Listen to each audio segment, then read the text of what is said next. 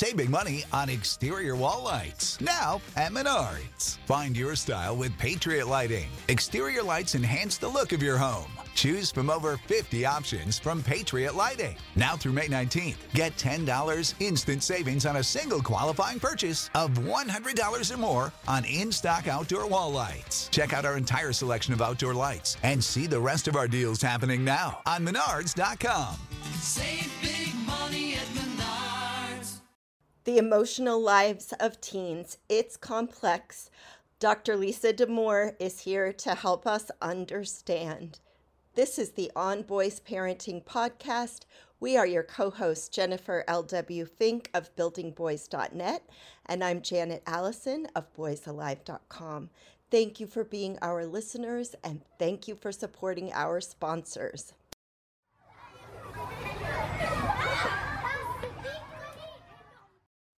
If a boy doesn't feel that he has permission to let people know he's hurting, it's a good bet that he will discharge his unwanted emotions by acting out. That one sentence by Dr. Lisa Damour in her latest book, The Emotional Lives of Teens, explains so much. Boys' behavior at school, at home, door slamming, name calling, rule breaking, neighborhood fights that escalate into violence. I have long admired Dr. Damour and her work. Her potted plant approach to parenting teens helped me stay connected with my boys throughout their teen years. I just wish she'd published The Emotional Lives of Teens about 15 years sooner, because I think it would have saved me a lot of heartache. Lisa, it is a pleasure to welcome you to On Boys Podcast. Thank you so much for having me. I'm delighted to be here. I was so thrilled. I expected to like your book. I expected that your book was going to be packed full. I was absolutely thrilled when I realized that chapter 2 is gender and emotion. And as somebody who recently published a book with a subtitle about, how the world misunderstands males, that acknowledgement that gender impacts emotional experiences and expression, and that we don't necessarily think about that, I thought is so huge. Tell us why that is chapter 2 in your book. So one reason is that it is such a huge force in terms of how emotion is expressed, and maybe even in terms of how emotions are experienced. That's something that I think is worth trying to unpack a little bit. But another reason, and I think this is important, my 2 previous commercial books centered on girls. I wrote a book called Untangled and a book called Under Pressure. And I've heard repeatedly, and I believe this to be true, 80% of those books applies to kids of all genders. The central lessons are really, kind of very universal. But I will say it felt, especially given that I've had such a deep bench in girls, it felt to me really important, in some ways, to also establish my knowledge base across genders and to really think about kids who are coming at this from a very different, wide variety of spectrums. And it is so governing. If we think about like the social forces, the identity forces that govern emotion, gender is number one. You mentioned definitely gender influences emotional expression. We're learning more about how it may influence emotional experience and unpacking that.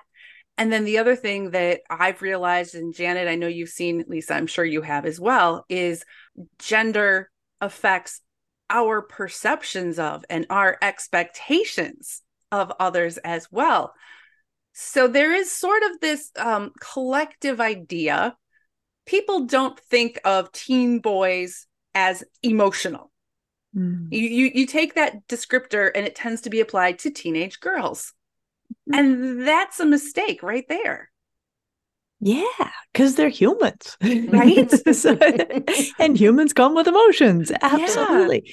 But our culture has sent very clear and very strong messages to boys that they're not supposed to be, and I'm using finger quotes, emotional, or that being emotional, again with finger quotes, is a girl thing to do.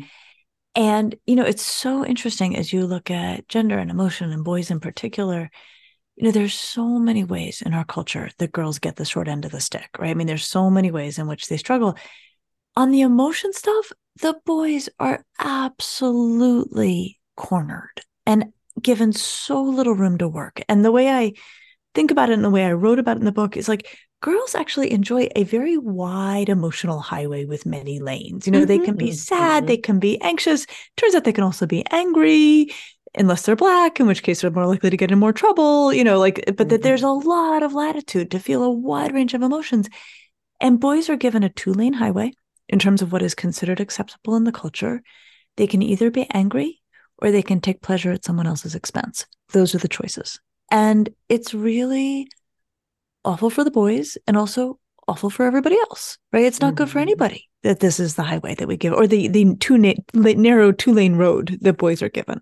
And it's so awful for parents right now, especially female parents. And obviously that's the lens that I come at this from, as do most of our listeners, if we're being real, because we have this deep desire, like we want to do better for our boys. We don't want them to only be angry or to only take pain in somebody else's, to take pleasure in somebody else's pain.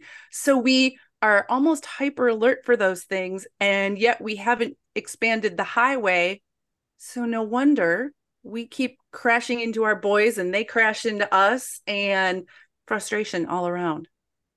Yeah. And it's so, thinking about who your listeners are and how often it is moms in heterosexual houses who are trying to, do the emotional work and get people talking about feelings. I will say one of the major takeaways for me in writing this book, you always have insights, you learn new things while you're writing, is I put together for the first time the fact that by 4th or 5th grade, boys really do kind of get the memo that feelings are a girl thing and guys are tough and invulnerable. Girls are the ones who have feelings. And I put that research together with the research showing that so often the emotional work is done at home by moms when there's a mom. And I was like, here's the problem.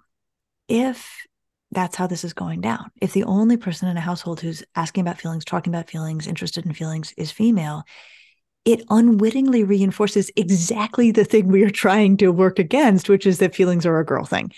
And so for me, the huge takeaway from that section of the book is, if we want boys to talk about feelings, the men in their lives need to do this work. The men need to be asking about their feelings, and men need to be talking about their own feelings.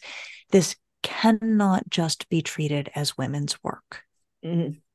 Listeners, you should see us. Jen and I are just like, nodding, yes, to all of this. And Jen and I have talked about this before, of how we are expecting those men to do this work, and yet they weren't raised to do this work. It's crazy making. It's so hard for the dads who do want to show up. I really believe that they want to show up. And there's mom, there's the wife going, honey, you need to do this. And he's going, I don't know how to do this. I don't even know what I feel. How can I do that for my boy? It's so true, right? I mean, you can't teach what you don't know.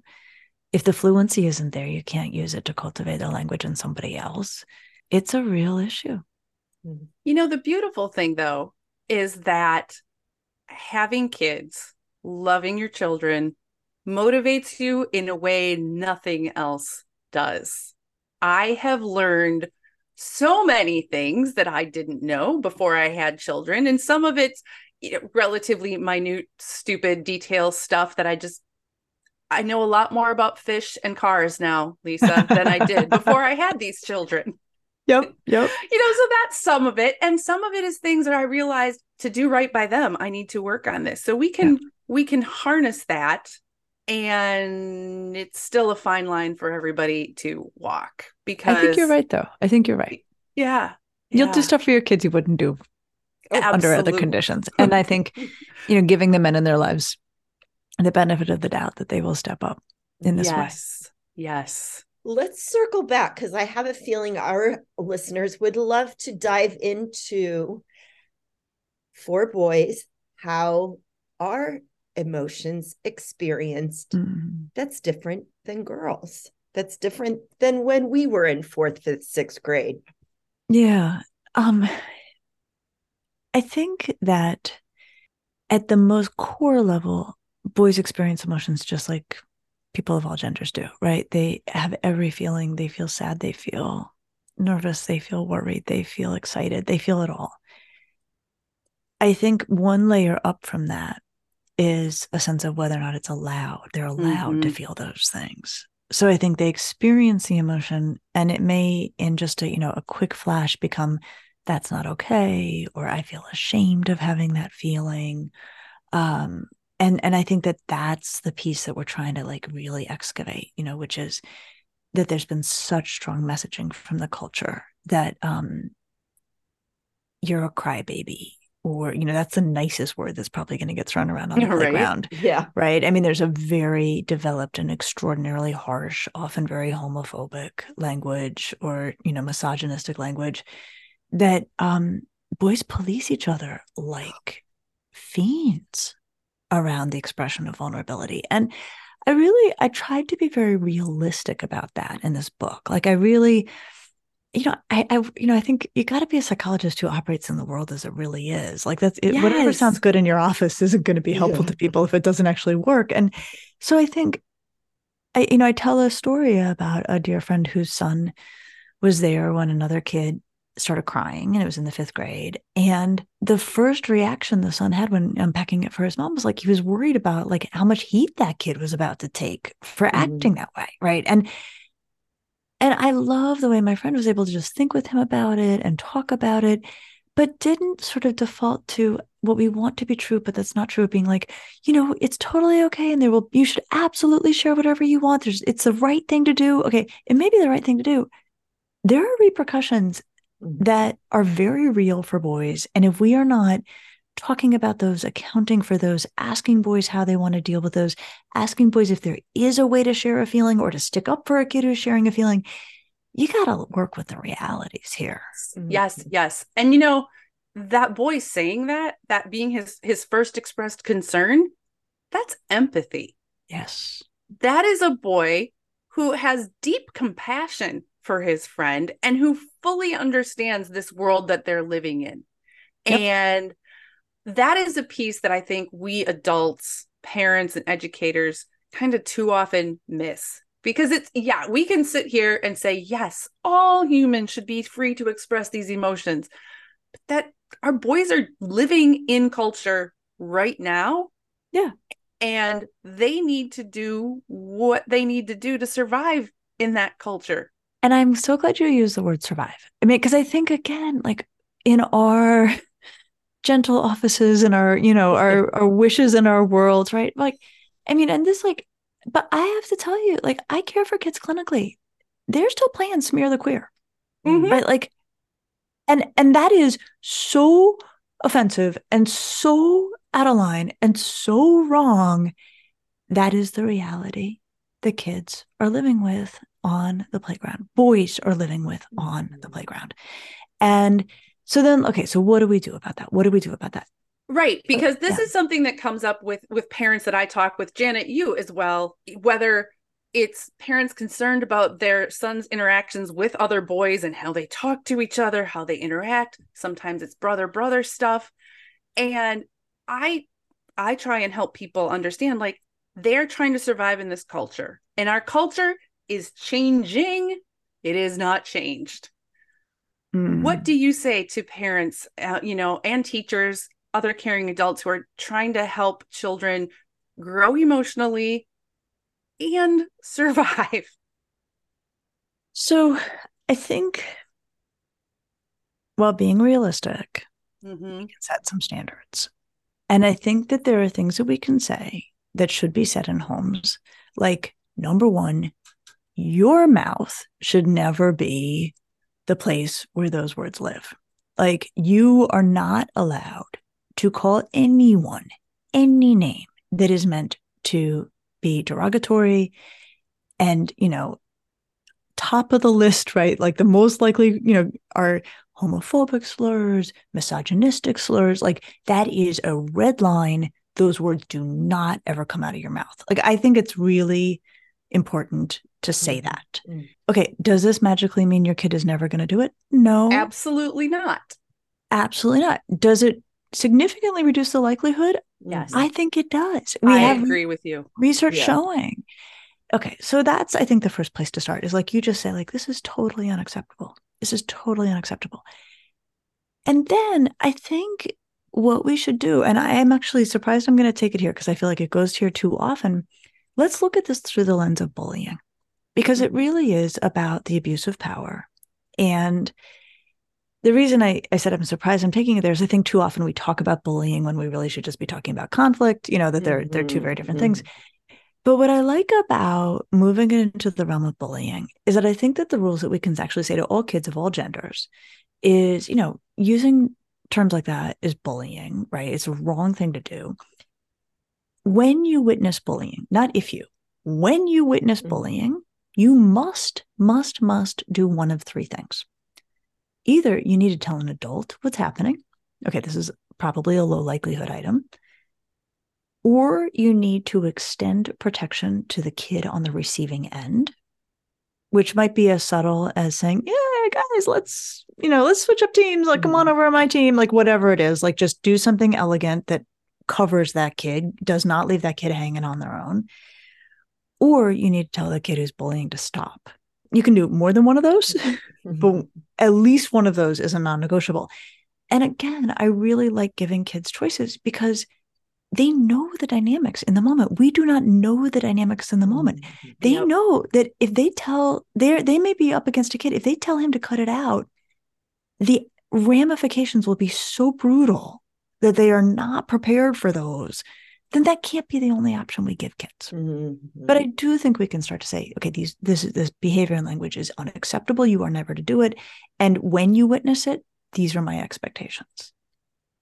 I feel like it's also helpful then for us as the adults to hold this reality in our heads and realize they will not get this right 100% of the time. And that's okay. They don't have to get it right all of the time to become decent people. No, exactly. I love that you're saying that. And, back to your use of the word survival. What I think we can never lose sight of as adults, and this applies across genders, but it's very specific in the way we're talking about boys and the transactions that go on among them. Adolescents are going through a period where they need to belong to a pack. And it is tied to ancient and visceral and caveman-like or even animal, need to belong out of like literally sheer survival. And adolescents are in this juncture where your pack can't be your family all the time anymore. Like it really can't. You got to find age mates. And so when I think about like, what is the scariest thing? Like, what's a kid's horror movie of all horror movies? Being isolated. Yes. And we have to remember that. Like as adults, we may be like, I love being alone, right? Whatever. Great, rock on. This is not a survival question for you. For kids, it is. Yes. And I know I can just imagine every single listener has that moment in middle school where they were hanging out to dry by themselves and just tapping back into that moment. Well, I can describe mine like I can go back there so fast and feel those feelings. And it can be helpful to recall that and know your son may go through that at some point, and add in social media, add in all the other things that we didn't have to deal with. And it's huge. Huge and dangerous and loaded and fraught. And the thing is, like, if we want to help kids, we actually then have to grapple with the realities they're up against. Yes. As much as we don't like them. For years, I used to say, and I'm going to switch, I can add on a layer. I used to say, you can't parent for the social life you wish your kid had. You have to parent for the social life they do have. Like people wish their kid didn't go to parties where there's drinking, but if your kid is going to parties where they're drinking, like you actually have to parent for that. And it's the same on this. Like we can't parent for our fantasy of what a playground of a bunch of boys might look like. Mm-hmm. We have to parent for the reality. Absolutely. And this is where, as a parent of 4 boys, most of whom are now done with their teenage years, I still have my youngest is 17, Lisa. But you know what? Him being 17 and having watched 3 other siblings go through, it's been much smoother. Of course, I say that. Who knows what happens next week before this goes live? Quick pause here for messages from our sponsors. And when we come back, the importance of home. This episode is sponsored by Heart. Babies need to eat. And whether you breastfeed or bottle feed, use formula, combine all of the above, you need options. We wanted to let you know about ByHeart Baby Formula. ByHeart has a patented protein blend that gets the closest to breast milk. It includes 2 of the most abundant proteins in breast milk. And ByHeart actually ran a clinical trial comparing their formula to a leading infant formula and proved that babies on ByHeart have softer poops, less spit up, and easier digestion. ByHeart is also the only US-made infant formula to use organic, grass-fed, whole milk. So if you need baby formula for your baby, consider ByHeart. New customers can get 10% off your first order by using code ONBOYS at byheart.com. That's BYHEART.com/podcast, and it is 10% off your first order. byheart.com/podcast. This is a limited time offer, and additional terms and conditions may apply. One of the most challenging things about being a woman at midlife is realizing how little people understand about perimenopause and menopause, Janet.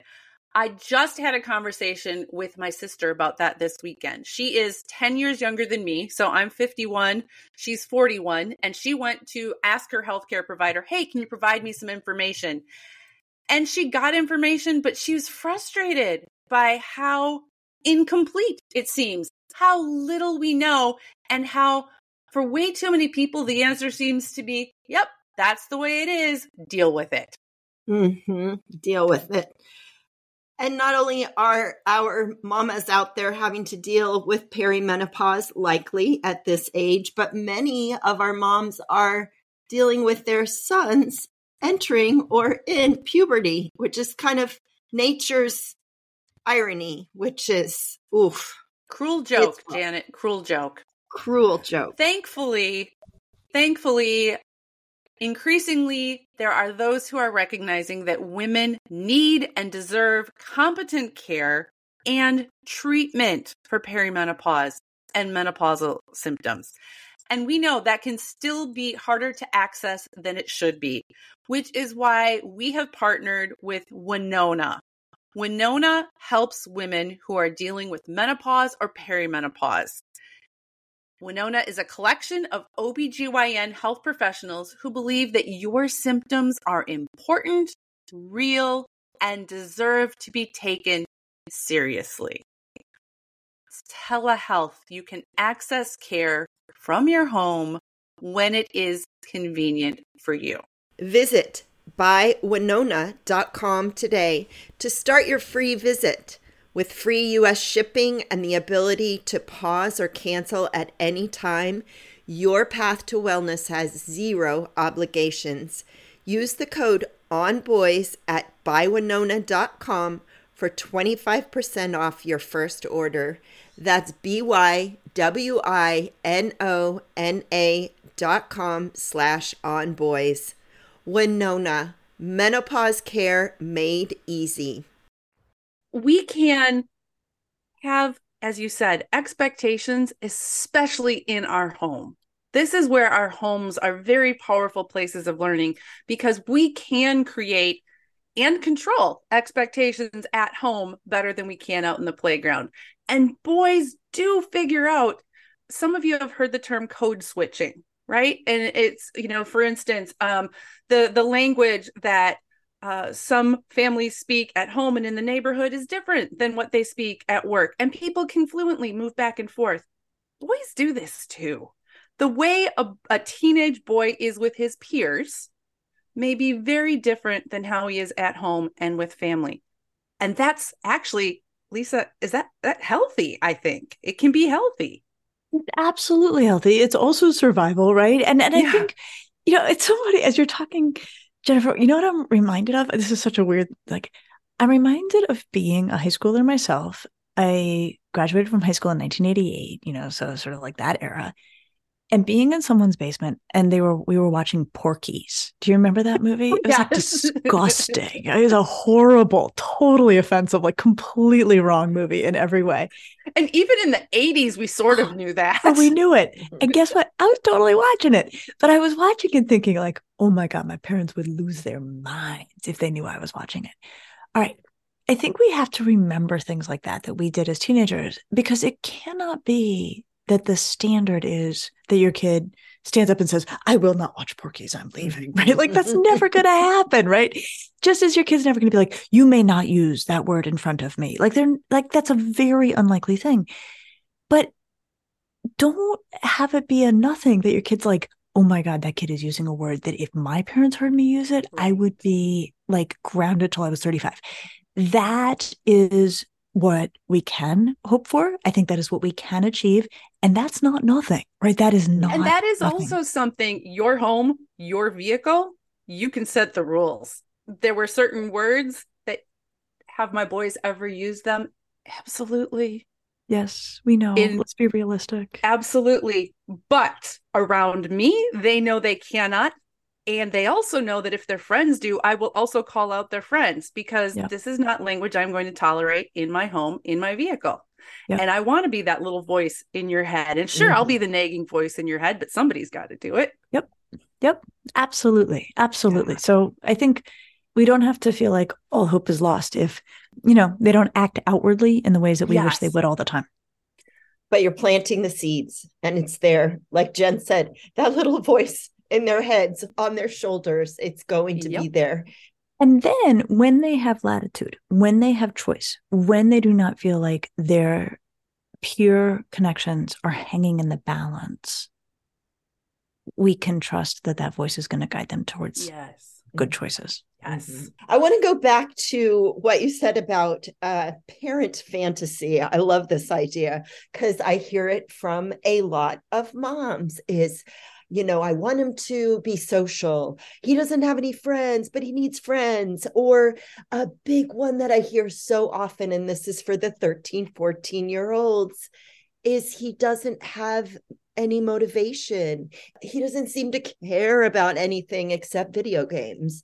And we have this projection of he should be, learning Spanish this summer and working out or whatever it is.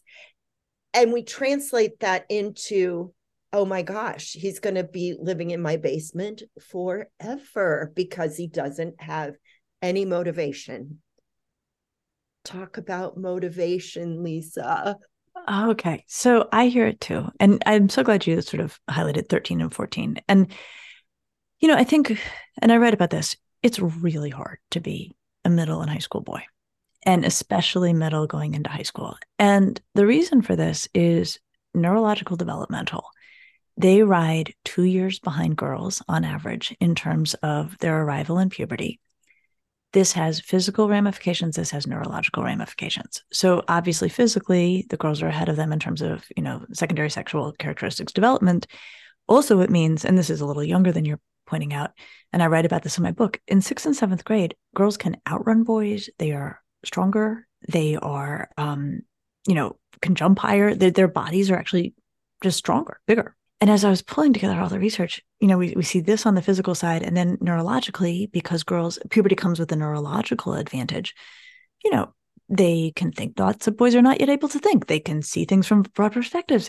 And I started thinking, I was like, holy moly, like I should have called that section, like, it sucks to be a 6th grade boy, right? I mean, it just like, the girls have got you coming and going, and there is nothing you can do at the exact moment that the culture is telling you the worst thing that could possibly happen is to get beat by a girl, right? So, these guys, I feel so bad for them. Right? Lisa, I've raised 4 boys, and I have long thought it does suck to be like a 6th, 7th grade boy.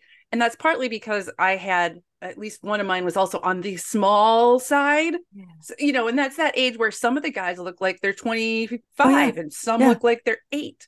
Mine Yeah. looked like he was 8. And yet I never put it all together the way you did. This was such an insight for me to realize that, oh my gosh, of course this is going to be emotionally, I mean, talk about a crisis tossed in the lap of a young boy who doesn't have the neurological equipment and life experience to deal with all of this yet. Absolutely. And it's interesting. The other thing I lined up with this is, guess what also begins in 6th and 7th grade? Boys harassing girls, sexually harassing girls. And I was like, you know what? I think this is like a horrible and desperate attempt to maintain some self-esteem under conditions that make it very, very hard. And playing by the playbook that they've been surrounded by. Like, yes, I never put all those pieces together. And when you did, I'm like, oh. Yeah. No, there's a lot going on all at once. There's a lot to unpack here. So here we have these guys. And of course, this, we're talking broad strokes, right? These are bell curves, like kids were all over the map on these things, really. But we have these guys who 13, 14 is still quite young for boys in a way that is actually not true in the same ways for girls. Like they are still sorting things out. They are still neurologically, in many ways, kids, like much more than they are teenagers. And the reason I think, Janet, that, 13, 14 is so critical, they are going into high school, right? So it's this horrible moment for families if you have a kid who's not on the early side of puberty, where you're like, buddy, suddenly you're creating a record that follows you and you're acting like a little kid about it. Like you don't seem to understand the implications. You don't seem to take it very seriously. And it may actually be that they neurologically cannot yet quite put all of it together. Like, that's fine, except for you're in the 9th grade. And now we have this issue with, you may be making choices as a 14-year-old that 17-year-old you is going to be very unhappy about, right? So that's a tough one. So here are I think beyond just sort of a gentle understanding that we need to have about like the realities, I think there are a few things that loving adults can do. One is to say what I just said. You may not care at 14 about your grades. I have a pretty strong sense at 17, you're going to be really frustrated if you have limited the options that you will have available to you because of choices you're making right now. So try to turn it into a conflict between current kid and future kid, as opposed to between you and your kid. Another thing that can really matter is giving kids stuff they truly do care about, right? Like they're into something, right? Like, and really fostering if they're, if they like animals, if they like engineering, if they like whatever, like going with their interests and supporting the stuff they do care about, because they do care about something. Like they do care. I will also say, I have such vivid and wonderful memories of my training. And I have a memory of being with one of my supervisors, and he was like, desperate times call for desperate measures. I really appreciate that kind of permission. Figure out what motivates your kid and use that as leverage to get them to not shoot themselves in the foot academically, right? So if you're like, buddy, you want to play video games, you got to be getting these grades. Buddy, you want to, go to that concert that I'm not that keen on, you got to get these grades. If your kid's like, the only thing I'm interested in is money, I am not above. Again, desperate times, desperate measures. You're like, this kid is about to tank their GPA. All right, buddy, this is not an ongoing program, but for like 9th grade, so that you don't actually do yourself in, we will consider a cash reward. I mean, like, you got to do what works for your kid. When we are in the real world, I love this. Something else that I think comes into play here, and I've seen it. I have 4 boys, so Lisa, I don't have daughters. I unwittingly specialize. Let's put it that way. I think this holds true for a lot of boys, and I suspect it also holds true for girls, but perhaps more for boys, especially when you have boys that age and they are surrounded by all these cultural messages about what a guy should be.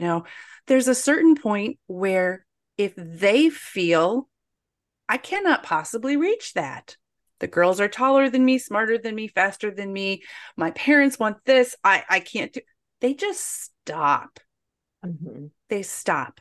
Yeah. And I think that's where sometimes we, well-meaning adults, kind of interfere and feed this lack of motivation. And if we can, as you said, facilitate whatever they really do care about, even if the thing they really care about is something that we think is sort of like, I don't know, it's kind of dumb or stupid or boring, or why would you? It can make all the difference, because if you care about something, you're working towards something, and all of that is transferable towards later. 100%. I could not agree more that I have seen kids go very far down a road with a hobby the parents were not into, right? Like drumming, maybe because it was super loud and annoying to the Right. family. That's a tough one to live with. Right. Like it's a tough one to love. But like, committing and practicing and being super into it. And when I've watched a kid in that situation change interests, the muscle for practicing and doing something over time and watching yourself get better with effort, it's a developed muscle, and it is transferable. I love that you said that. I totally agree. And there's a place too where mom especially, but dad too, needs to back off a little bit. Just back off a little bit. This might be your 13-year-old's summer, and let him chill. Of course, do the things like, he's got to participate in family life, but it may just be a time to just be and not have to do. Absolutely. And I think there's value in both setting expectations, but giving kids runway, saying, look, it's the summer, cool your heels. When school starts, we were thinking about, here's, what kind of grades do you think are reasonable for us to expect from you? Like I think that's a good question to ask if you're worried about a kid's motivation. And, have that conversation and be like, listen, these are going to be our expectations, and we're here to support you in any way you need, whether it's habits or, whatever it is, we're here for it. But we just don't want you to, we don't want to spring this on you at the last minute. Right. And then parents and educators and adults holding on to the fact that some of this is developmental, neurological maturation. So even if you do nothing, this kid's going to grow over the next 2-3 years, and he will be in a different place at that point. So give grace, save some space. This is going to happen. It will come. They grow. They do. They do. And it's awesome to watch. Yeah.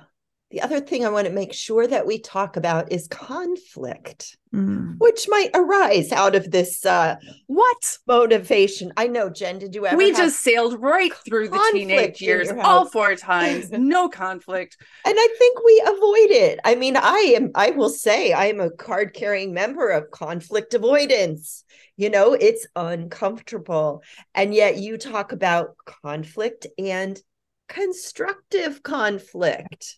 Yeah. I think we also have to highlight here, when we're talking about conflict and teenage boys, that can feel really scary for a lot of moms and female teachers, partly because at this point, let's say they're not 13 or 14 anymore. We may be talking about humans that are significantly bigger and stronger than us. And that can be scary for us. So laying that background. Hi, Lisa. Hi. It's such an honor to be a clinician and to be given access to people's very, very private experiences. And I remember, I feel like, the teenagers I care for teach me so much. Yes. And I remember something a boy taught me, and it was a big kid. This kid was 17. He was a big kid. And his mom was angry with him, and she was yelling at him by his report when he got home. And he walked away, which made her really mad. And he was in more trouble for that. Yeah. And he was here in my office unpacking with me. And he said, I was afraid I was going to hit her. And so he was trying to remove himself. And my heart broke for both of them. Yeah. Right? Because I could see why the mom was like, buddy, like, what do you think you're doing? Like, turning your back and walking away when I'm trying to have a conversation. And I can see this kid is like, I'm not gonna do anything I don't like. I'm gonna regret. Like, I'm getting myself out of here. But so I've obviously this has really stayed with me, and it's just made me think a lot about how boys don't necessarily enjoy the fluency in talking about feelings that girls do. They may not have at their fingertips the words to say, what's going on. They are, trained by our culture to maybe be more physical in the expression of their distress than verbal. Mhm. And so I think about, if a parent's really angry with a boy, and if everything I just said feels like it's a pretty decent descriptor of the kid you're thinking about, I wonder about maneuvers that parents and adults can take to improve the likelihood of having a decent conversation. We know conversations don't always go perfectly, but as Dr. Lisa said, we can increase our odds. More on this after these messages from our sponsors. One of the most challenging things about being a woman at midlife is realizing how little people understand about perimenopause and menopause, Janet. I just had a conversation with my sister about that this weekend. She is 10 years younger than me, so I'm 51, she's 41, and she went to ask her healthcare provider, hey, can you provide me some information? And she got information, but she was frustrated by how incomplete it seems, how little we know, and how for way too many people, the answer seems to be, yep, that's the way it is. Deal with it. Deal with it. And not only are our mamas out there having to deal with perimenopause, likely at this age, but many of our moms are dealing with their sons entering or in puberty, which is kind of nature's irony, which is, oof. Cruel joke, Janet. Cruel joke. Cruel joke. Thankfully, increasingly, there are those who are recognizing that women need and deserve competent care and treatment for perimenopause and menopausal symptoms. And we know that can still be harder to access than it should be, which is why we have partnered with Winona. Winona helps women who are dealing with menopause or perimenopause. Winona is a collection of OBGYN health professionals who believe that your symptoms are important, real, and deserve to be taken seriously. It's telehealth. You can access care from your home when it is convenient for you. Visit bywinona.com today to start your free visit. With free U.S. shipping and the ability to pause or cancel at any time, your path to wellness has zero obligations.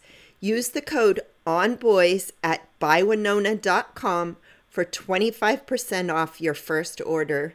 That's bywinona.com/onboys. Winona, menopause care made easy. And so it may be something like, you need to know I'm really upset about this, and I'm going to want to talk with you about this. When is a good time for us to talk? And giving the kid a chance to think it through, to find the language, not cornering them, getting on their calendar, which I know we don't always feel like we want to do with teenagers. We want to, have the conversation when we want, but we also want to have a successful conversation. So, right. Given a little more space is probably a good idea. There's so much wisdom right there. And I learned, when they are walking away, it's usually best to let them go. Usually best to let them go. There are many humans, a lot of boys and men, but also women, who they need some time alone to process whatever. Janet's heard this many times, but one of my sons in particular, when he got upset, he needed to go somewhere, be alone, and do something physical. And after that, it would settle him down, and sometimes he would come back. He found that out on his own. That wasn't me going, here's a little emotional regulation skill. When you know, but I needed to learn to respect that. That wasn't him being disrespectful.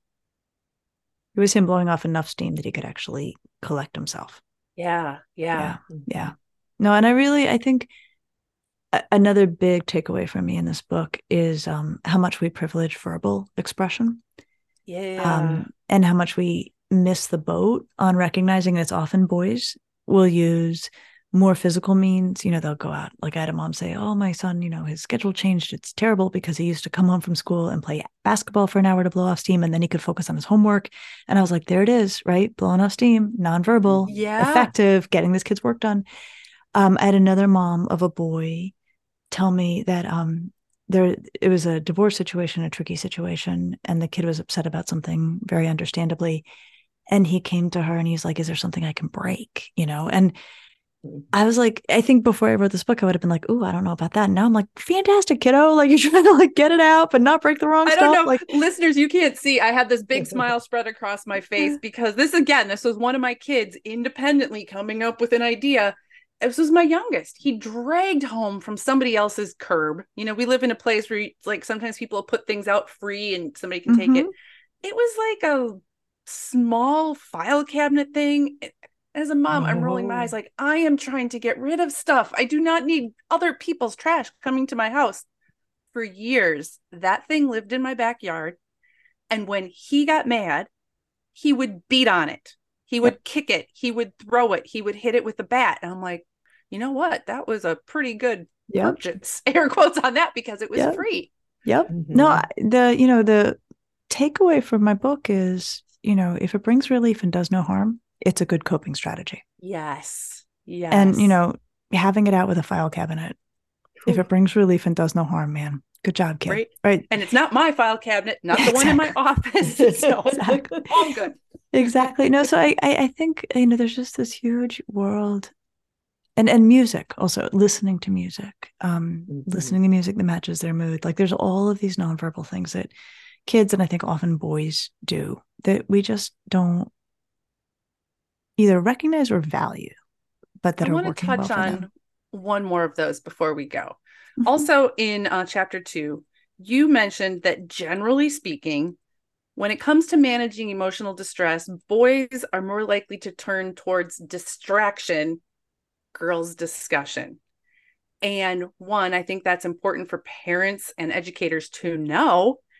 And then again, those of us that are moms have to figure out, we're all like, come on, let's talk about it, buddy. And how do we navigate that? Give him room for distraction, right? And what do we need to know, Lisa? I think the first thing to know is that neither choice is all bad. Talking about feelings brings relief, and actually short-lived distractions can actually be a very effective way to get relief. We only worry at the extremes, right? We only worry about, and again, going with the gendered, kind of stereotype here, girls who talk and talk and talk and talk and talk so that it turns the corner into rumination and they're feeling worse and worse and worse the more they talk. Like, we don't want that.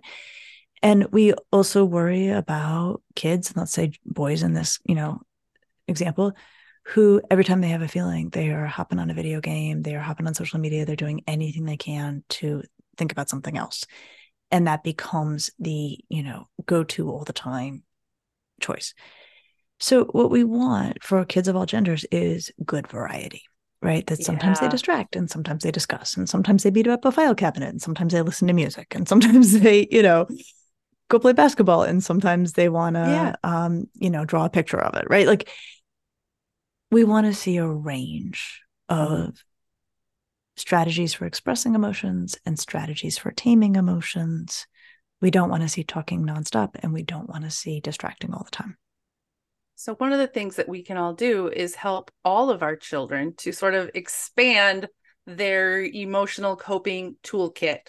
And sure, like all of us, most people have a favorite tool, whether it's in the kitchen or in the toolbox. Like, this is my hammer and I'm going to use it for most things just because I like how it feels. But you have the other ones. So that's what we're trying to work towards with our children and ourselves. Yep, absolutely. Absolutely. Listeners, if you have not already picked up a copy of Lisa's book, I highly recommend it. You know that I read a ton of parenting books.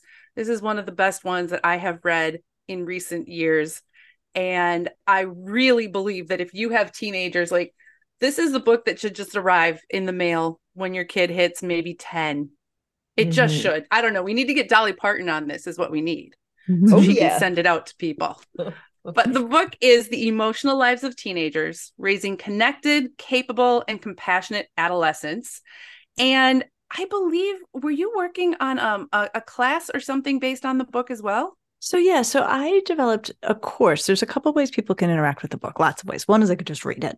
Another is I have a free downloadable on my website if parents want to have a parent discussion. There's a guide there. I also have a $49 course that is designed to help you truly, truly, truly apply this in your own home. And so the course comes with a video for each chapter. This is self-paced. You can do this whatever your schedule is. It's on your time. And it also comes with a downloadable workbook that has the highlights from each chapter, the key points. It's like the Cliff's Notes for each chapter, and the questions that will help you actually put this to work in your own home. Like really reflect very specifically on your kid, how things work for them, what works best, what doesn't, your own experience of being a parent. So it's all yours and highly specific. And so people can go to my website, which is drlisadamour.com. And there's a tab that says workshop and learn more. I also have a podcast every week with my wonderful co-host, Rena Ninen, called Ask Lisa, the Psychology of Parenting, where we just try to answer questions that come up and do it for kids of all genders and cover a lot of ground, but mostly about tweens and teens. Thank you so much for the work that you are doing in the world. I know this is helpful for me, many other parents, educators, and our kids. Thank you for having me. Yeah, I'm delighted to be with you. Thank you, Lisa. Wow, what a great conversation. As Jen said, recommend you get this book when your son is about 10. And please share this podcast with others who you think would benefit from hearing it. Teachers, other caregivers. We are the On Boys Parenting Podcast, and I am your co-host, Janet Allison of boysalive.com, with Jennifer Fink of buildingboys.net. We are so glad you're here. We appreciate you, and we appreciate you supporting our sponsors too.